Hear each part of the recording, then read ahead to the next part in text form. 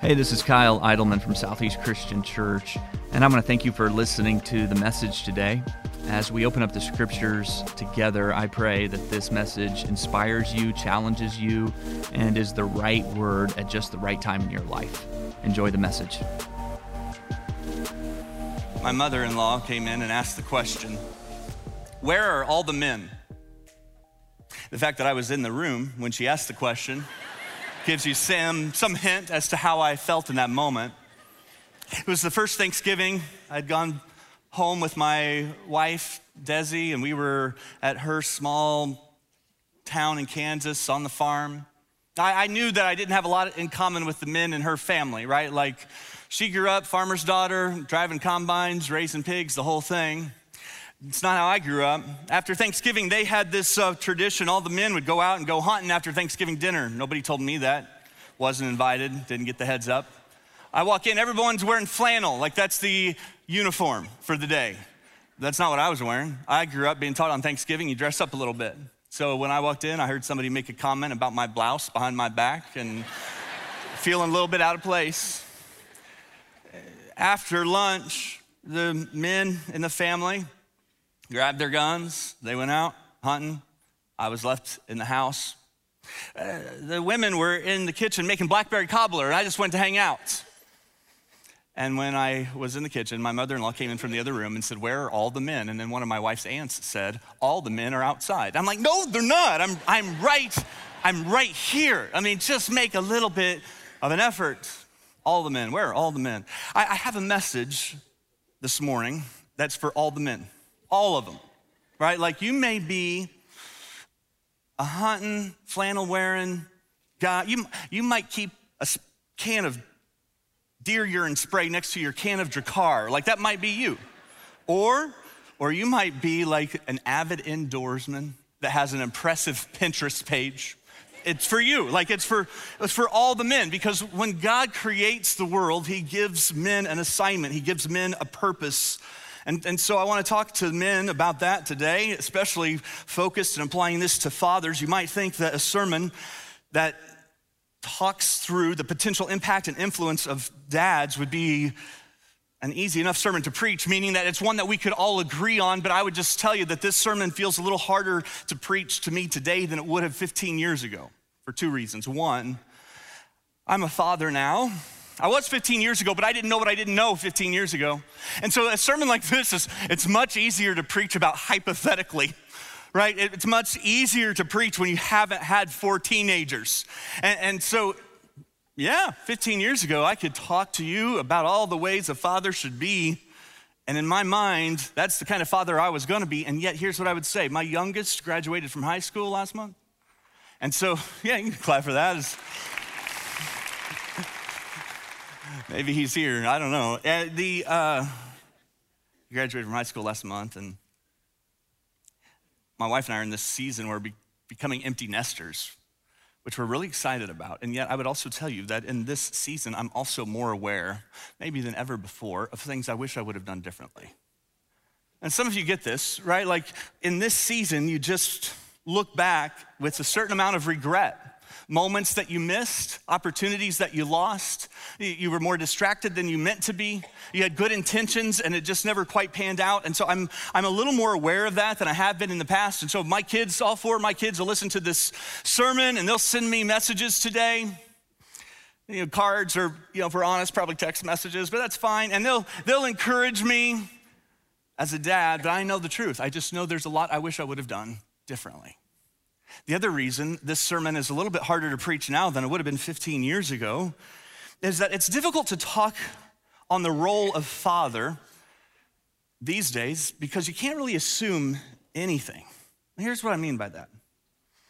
When cultural ideology says that gender or gender roles are just a social construct and suddenly we find ourselves in this world where simple and obvious truths can no longer be presumed, it makes it hard to talk about being a father if you don't begin with the premise that only men can be fathers. Does that make sense?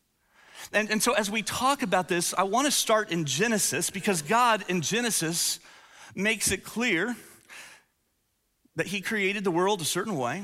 Nothing political about what we read in Genesis. Politics didn't even exist at the time.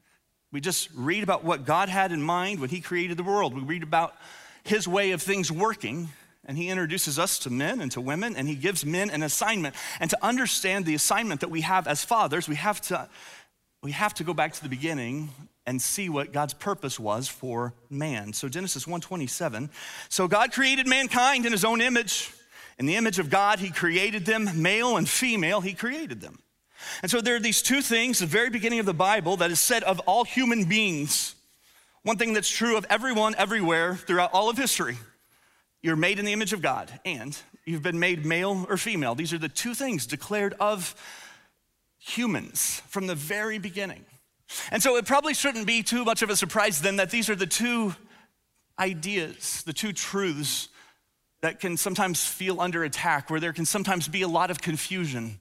And so just to be very clear, what God ordained from the beginning, first, that everyone, everywhere, for all time, made in his image. That means that everyone has intrinsic value and worth at the point of birth. Everyone. It doesn't matter how much different that one person might be than you. They are image bearers of God. It doesn't matter what their heritage might be or their appearance might be, their preferences or their politics. Every time you look at someone, no matter who they are, you are looking at an image bearer of God. And that changes the love that we have. It changes the respect, the compassion we have. It gives us a humility in recognizing that everyone, everywhere is an image bearer of God.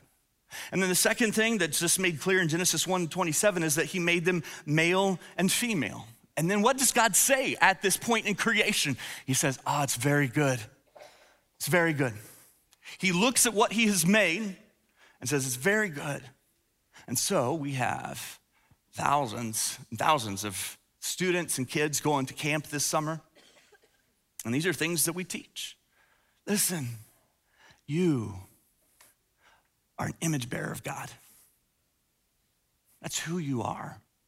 God has made you male or female, and he has said of you, beautiful. It's very good. It's very good. And so from the beginning, this is declared. And Jesus in Matthew 19 is asked this fairly controversial question about men and women, about marriage and divorce. And he's asked it by the political leaders, the religious leaders of the day who are trying to trap Jesus. Really, what they're trying to do is get Jesus canceled with the question. That's what they're trying to do. And Jesus responds in Matthew 19 by quoting Genesis 1:27. He says, haven't you heard? Have you not read? Well, yeah, they had heard it. They'd read it. They'd memorized it when they were 5 years old, this verse about God and how he designed creation. And yet, they had forgotten, and they needed to be reminded. And so instead of engaging in the debate, Jesus says, let me just take you back to the beginning. Here was God's intention at creation. Genesis chapter 2, then, Adam, as the man, is given an assignment. It's an assignment that's different than Eve as the woman. He's given a role to play. And in Genesis chapter 2, God says, look, this is the way I want things to work, and he makes Adam responsible. He says, Adam, you're responsible for my creation. You're responsible for the garden that you live in. So God creates it and says, now, Adam, I'm making you responsible for it. Genesis chapter 2, verse 15. Then the Lord took the man and put him in the Garden of Eden to tend and keep it. My friend Brant Hansen has written a book I'd recommend to you men. It's called The Men We Need. And men, if you're not much on reading, then listen to the audio version. But he points to this passage in Genesis, and he explains that Adam, as the man, is given a title, and the title is Keeper of the Garden. Keeper of the Garden. And the word in Hebrew here for keeper is shamar, and it could be translated a number of different ways. It's a watcher of the garden, protector of the garden, cultivator of the garden. Adam, as a man, you have a responsibility. You're the keeper, protector, you're the watcher, you're the cultivator of the garden. This is the way that God wants things to work. That man would be responsible for the garden God has entrusted him with. A gardener is a protector. Protects from the weeds that might grow up and choke out the plants and the trees. A gardener protects from the predators that might come in and trample the plants or eat the leaves. And this is God's plan for men, specifically fathers, to be protectors. I think most men instinctively have that within them, but we as men can often settle for some pseudo version of it, some fake version of it. There's something about like playing a war video game or watching an action movie where we can be laying on the couch, we're not really doing anything, but it somehow satisfies in this cheap way what we were actually created for, to be a protector. And when a man is the opposite of protector, it becomes all kinds of toxic. It just becomes really damaging when the protector becomes the predator. Oh, so much damage. When the protector is just passive, so much dysfunction. We have been made to be protectors, keepers of the garden. I remember a number of years ago getting an especially hateful email from someone I didn't know, and it was hateful enough that it didn't bother me too much. Like sometimes if it's over the top, it's a little bit like, oh, that's a you problem, right? And so the guy sent it to me, but yet I knew from experience that it's not good to just internalize these things. You need to share it with other people. And so I forwarded it to my dad, so that he could read it, help me keep perspective. He'd been in leadership all of his life. I thought, oh, he'll understand this. And so I forwarded it to him. And then 10 minutes later, I get a message from him, from my dad. Actually, he was forwarding me, my dad was forwarding me the email that he had already sent to the other guy in response. I'm like, oh, that's not what I was going for. Like, it was a little embarrassing. I didn't really want my dad showing up at the playground, and but he wrote this at the top of the message that he forwarded to me. It just said, sorry, son, I couldn't help myself. I get that as a dad. Like, I know I shouldn't, but it's just this instinct within me that wants to protect. And I think as men, we hear protector, and there's part of us that immediately resonates with it, but we tend to think more in terms of like Braveheart protector. Like, give me a sword, let me fight for the people I love, been entrusted with. But understand that protector these days may mean coming home from work and checking your teenager's social media, even though it drives them nuts, and frankly, it's kind of a pain for you to do. But you need to know what's happening in their lives. You need to know what's happening in the garden. Protector these days may mean refusing to let your middle schooler have Snapchat, TikTok, even though all the other middle schoolers seem to have them. And the middle schoolers who are sitting here right now are so frustrated with me. Like, oh, really? I come to church on Father's Day and this is... Protector these days may mean keeping a filter on the devices of the home, even though it's inconvenient. Protector these days may mean working an extra job to pay the bills because you're protecting your family from poverty, from hunger, from uncertainty. Protection may mean preparing and discipling. It most certainly means preparing and discipling your child so your child can be ready to face the threats and dangers when you're not around. It means discipling them now so they can resist the cultural indoctrination that they're going to have to deal with later. Protection means guarding your own hearts and your own eyes so that you can lead from a place of purity. Protection means having a direct conversation with the boy that your daughter has been dating. It can mean that. When my middle daughter, Morgan, started dating the man that she's now married to, she knew that he would need to have a conversation with me. And so he knew that too. And so one day he came in. I love these conversations. They're full of awkward silence that I've come to enjoy. And so one day he comes into the house, and instead of saying, hey, can I talk to you? He says to my wife and I, he says to Desiree and I, he says, can I talk to both of you? And I'm like, oh. Usually, in my mind, I'm like, usually that's just man-to-man conversation, but that's fine. You know, it's all good. And so he sits down with me and my wife, and I launch into my talk. Hey, buddy, let me remind you that when you're dating my daughter, you're not just dating my daughter, but you're also, let's be honest, likely dating someone else's wife, because there's very little chance that she's gonna marry you. And like, that's a pretty good line. You can use it if you want to. So I deliver that line, and my wife says, interrupts and says, Kyle, that's so mean. Why would you say that? And turns to him and says, I'm so sorry, that wasn't very nice. I'm like, oh, you are ruining this moment for me. And sometimes protection means you're not always nice, you can still be kind. And she was right, they did get married, and I do love them, but protection can look different these days. A gardener is also called to be the keeper or the cultivator, consistently caring for the plants, making sure that they receive water and nutrients as needed. I Googled the question because I certainly didn't know the answer intuitively. I Googled the question, what makes a great gardener? And the number one answer was patience. I thought that was helpful. Patience. That, okay, today I'm going to plant and I'm going to water, even though I know I won't see a harvest maybe for a long time into the future.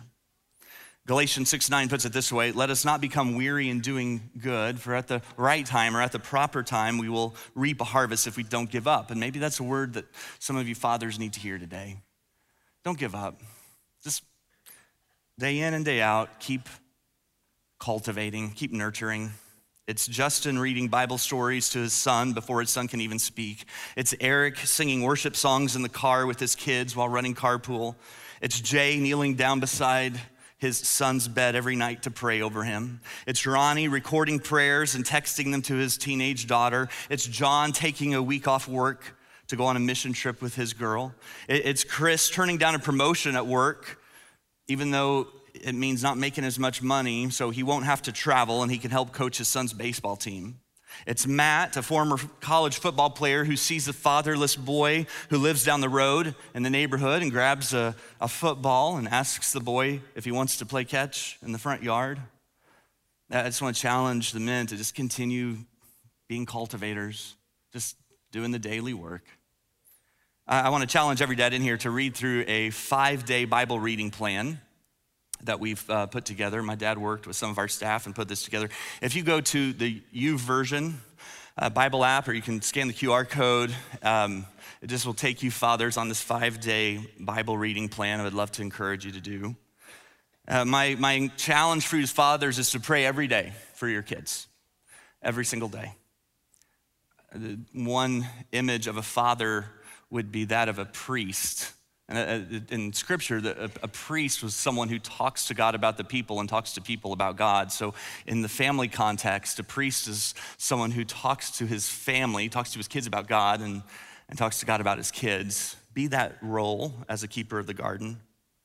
I want to challenge you, husbands, or for you men who one day hope to be husbands, to come every weekend, the next 4 weekends, as we go through this marriage series, but work at it. A good gardener puts in the work. Adam's role was to be the keeper, the protector of the garden, but in chapter 3, we read that there's a snake in the garden, and Satan comes to tempt Eve to disobey God. And God had given them only one command, don't eat of this tree, one tree. Verse 6 says, when the woman saw that the fruit of that tree was good for food and pleasing to the eye, and also desirable for gaining wisdom, she took some and ate it, and she also gave some to her husband who was with her, and he ate it.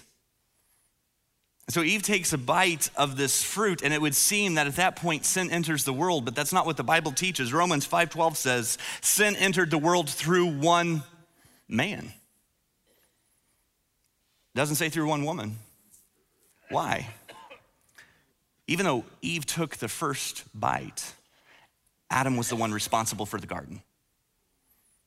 Adam was the one who should have seen the snake.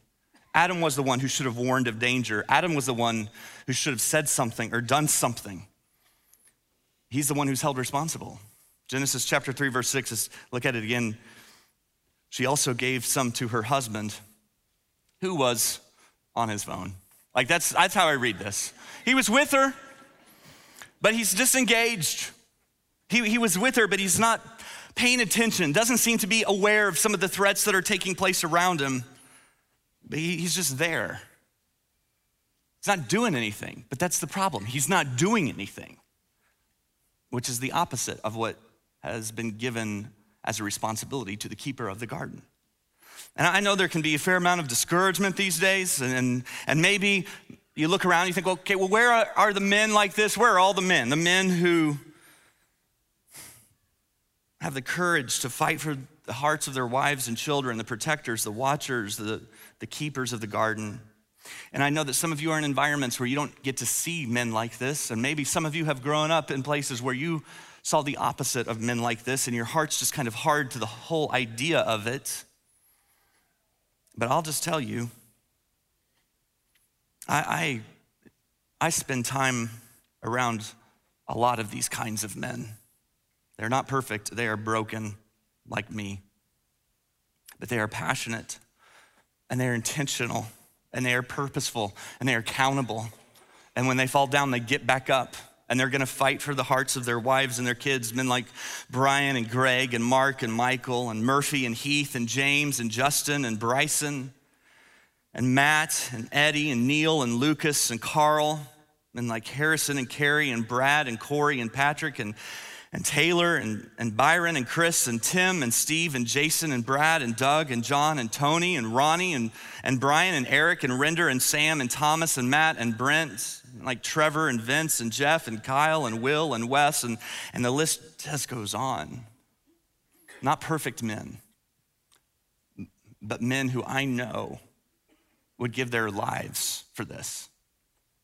And I want to challenge our men. I want to speak courage into the hearts of our men. Embrace your role as keeper of the garden, as protector, as watcher. God holds Adam responsible. Genesis 3, verse 9, the Lord called to the man. Doesn't say that the Lord called to them or the Lord called to the woman. He called to the man, and he said to the man, where are you? Where are you? This isn't the plan. This isn't the way it was supposed to look. Where are you? And Adam finally speaks, but instead of taking responsibility, he does what some men will try to do in hearing this. He just blames his wife. Verse 11, God says to Adam, who told you that you were naked? Have you eaten from the tree that I commanded you not to eat from? Verse 12, that woman that you put here with me. Remember, this wasn't even my idea. This was your idea. She gave me the fruit and I ate it. And so what he does here is he hides because he's embarrassed and he feels shame. The question is then, what happens next? And up to this point, Adam's story is the story of every man and every father I know. It is my story. I want so much to be a keeper of the garden, to be a protector and a cultivator. I want so much to get this right. My intentions are so right, but then sin. And I'm inconsistent. And I'm unintentional, and sometimes I'm passive, and oftentimes I'm prideful.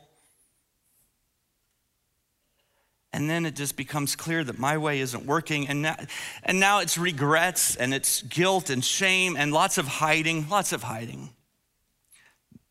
And then what? What happens next? See, on this Father's Day, we celebrate that because of Jesus, we don't stay in hiding. We don't live in shame. We don't have to live in the cycle of shame and blame. We don't have to do that anymore. We can be set free. We can come out of hiding and we can embrace our role by the grace of God through Jesus as keepers of the garden. And so I want to end this message by inviting my dad, Ken, to come out and share some of his story. I'm super thankful for my dad. I'm thankful for his integrity. I'm thankful for his humility. He is a cultivator. He is a protector. But I've asked him to share a little bit about his dad, my grandpa, and how he responded when he realized his way wasn't working. So would you please welcome my dad, Ken Idleman.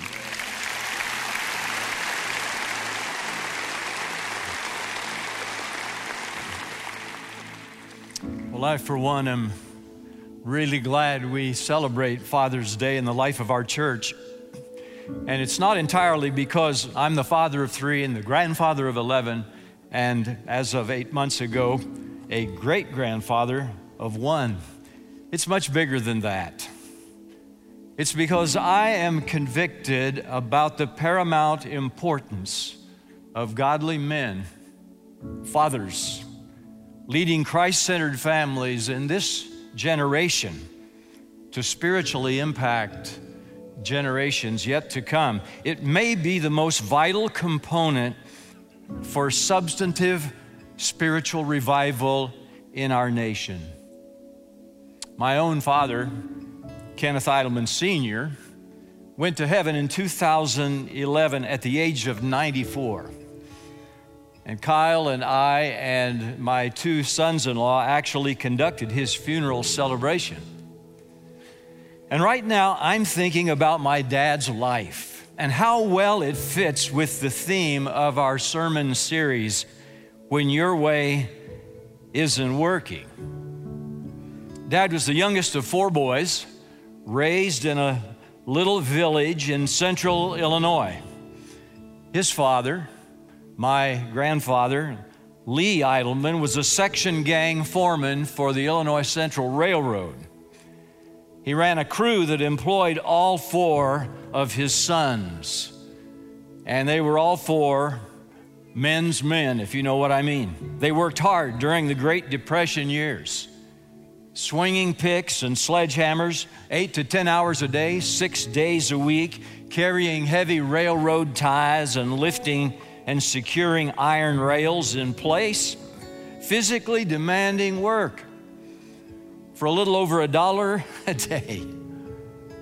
Dad and Mother married as teenagers and immediately had 2 little ones in succession, my older sister and my older brother. So life in those days was mostly back-breaking outside work, low pay, cigarettes, the local tavern on Friday night, limited prospects and a growing family without any Christian friends, strong church ties, or much of a family life. It didn't take my dad long to conclude that his way wasn't working. So he initiated a change, a literal new way of working. He learned Morse code so that he could work indoors in an office, first as an operator and later as a train dispatcher. Think air traffic controller, only for trains. And he made that intentional change, and it produced improved health for him, and it produced more economic security for the family. But as we all know, good health and a more manageable work schedule and improved finances does not necessarily equate to abundant life. There were still relational struggles.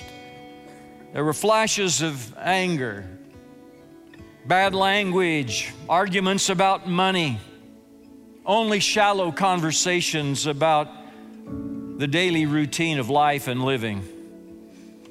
I would learn that my mother had several miscarriages before I and my younger brother were born. So for the first 20 plus of their 76 years together, my mother and dad had pretty much settled. No talks of feelings, no apologies for offenses, little warmth, few if any professions of love, no Christian music, no bedtime Bible stories or prayers, no counsel about the things that matter most. Church attendance was confined to Christmas and Easter only. But I have a vivid memory of the night that changed. The night when my father initiated another, much more substantive change. A new way our family would begin working. It was a Tuesday night in February of 1957. A pastor and an elder from the local Christian church knocked on our door. And although they were not expected, they were invited in, and they sat with my folks at the dining room table. I was sitting on the floor a few feet away, pretending to be busy, but I was curious, and I listened.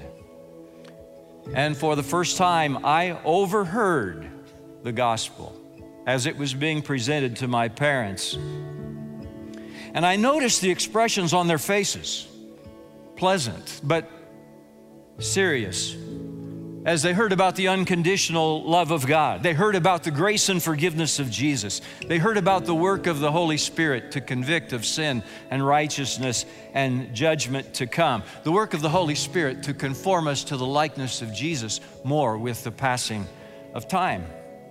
And I saw the nods of agreement. I saw the bowed heads. I overheard a prayer. When the men left, Dad announced that come Sunday night, he and Mother were going to be baptized. And as a 10-year-old, I was sure that I wanted to be immersed with them. And so it happened. The following Sunday night, my 38-year-old father, my 36-year-old mother, and their 10-year-old son, me, said yes to Jesus Christ. And things changed.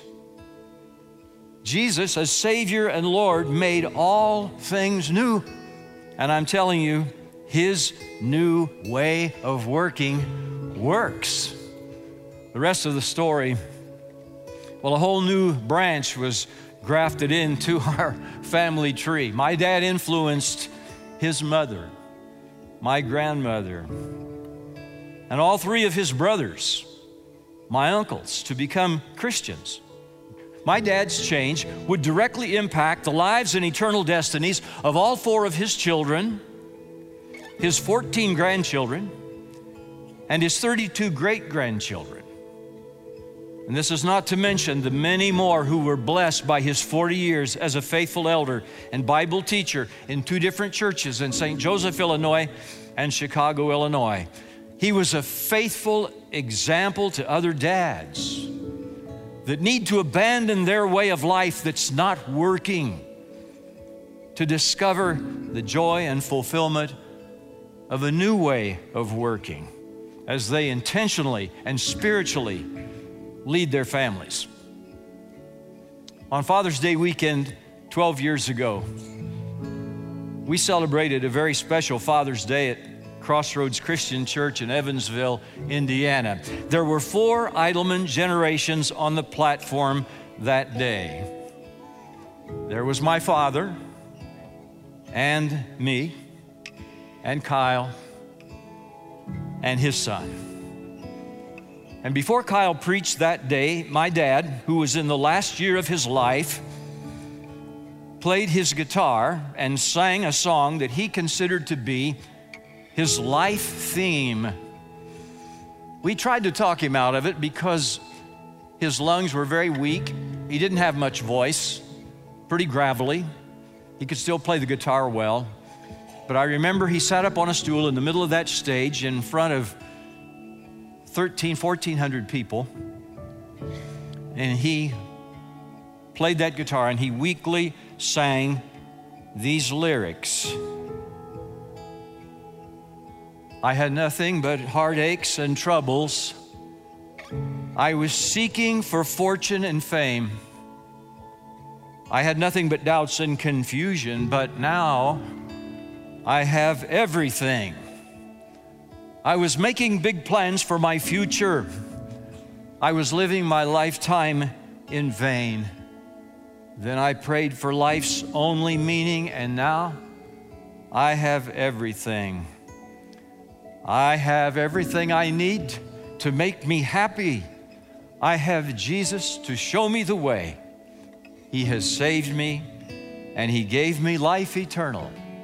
And now I have everything. And you do, Dad. Happy Father's Day. I'll see you soon.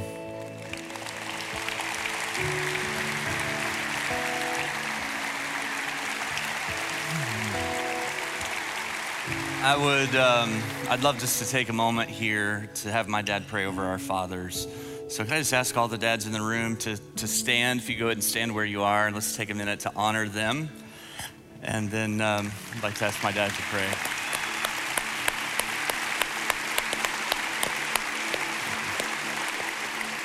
Pray for us. Father God, the most important thing about us is what we think about when we think about you. And we're thankful that today we're thinking about you as a loving Father.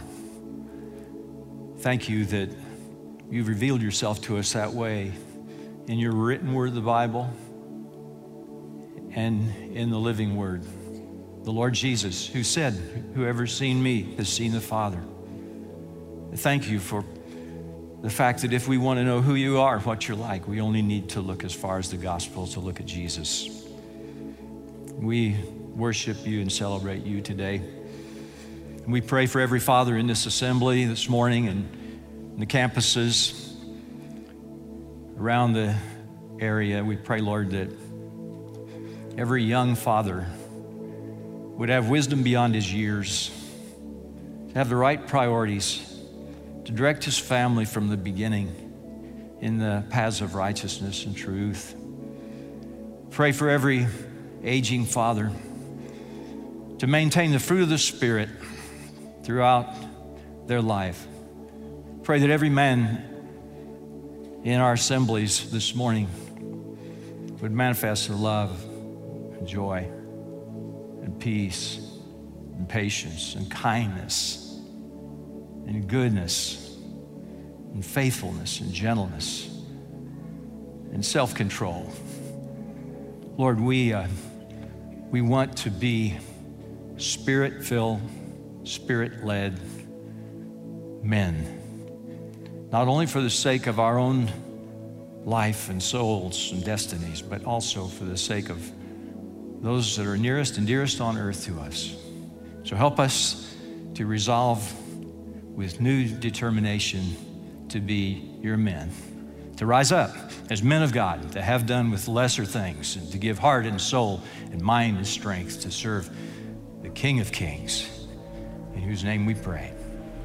Amen. Thanks for listening. If today's message made you realize you need to take your next step with Jesus, we would love to help you with that. You can connect with us on any of our social media platforms throughout the week or visit our website at southeastchristian.org. And if you want to hear more content like this, you can check out our Sermons podcast or our One at a Time podcast. Both can be found everywhere podcasts are available. Have a great week.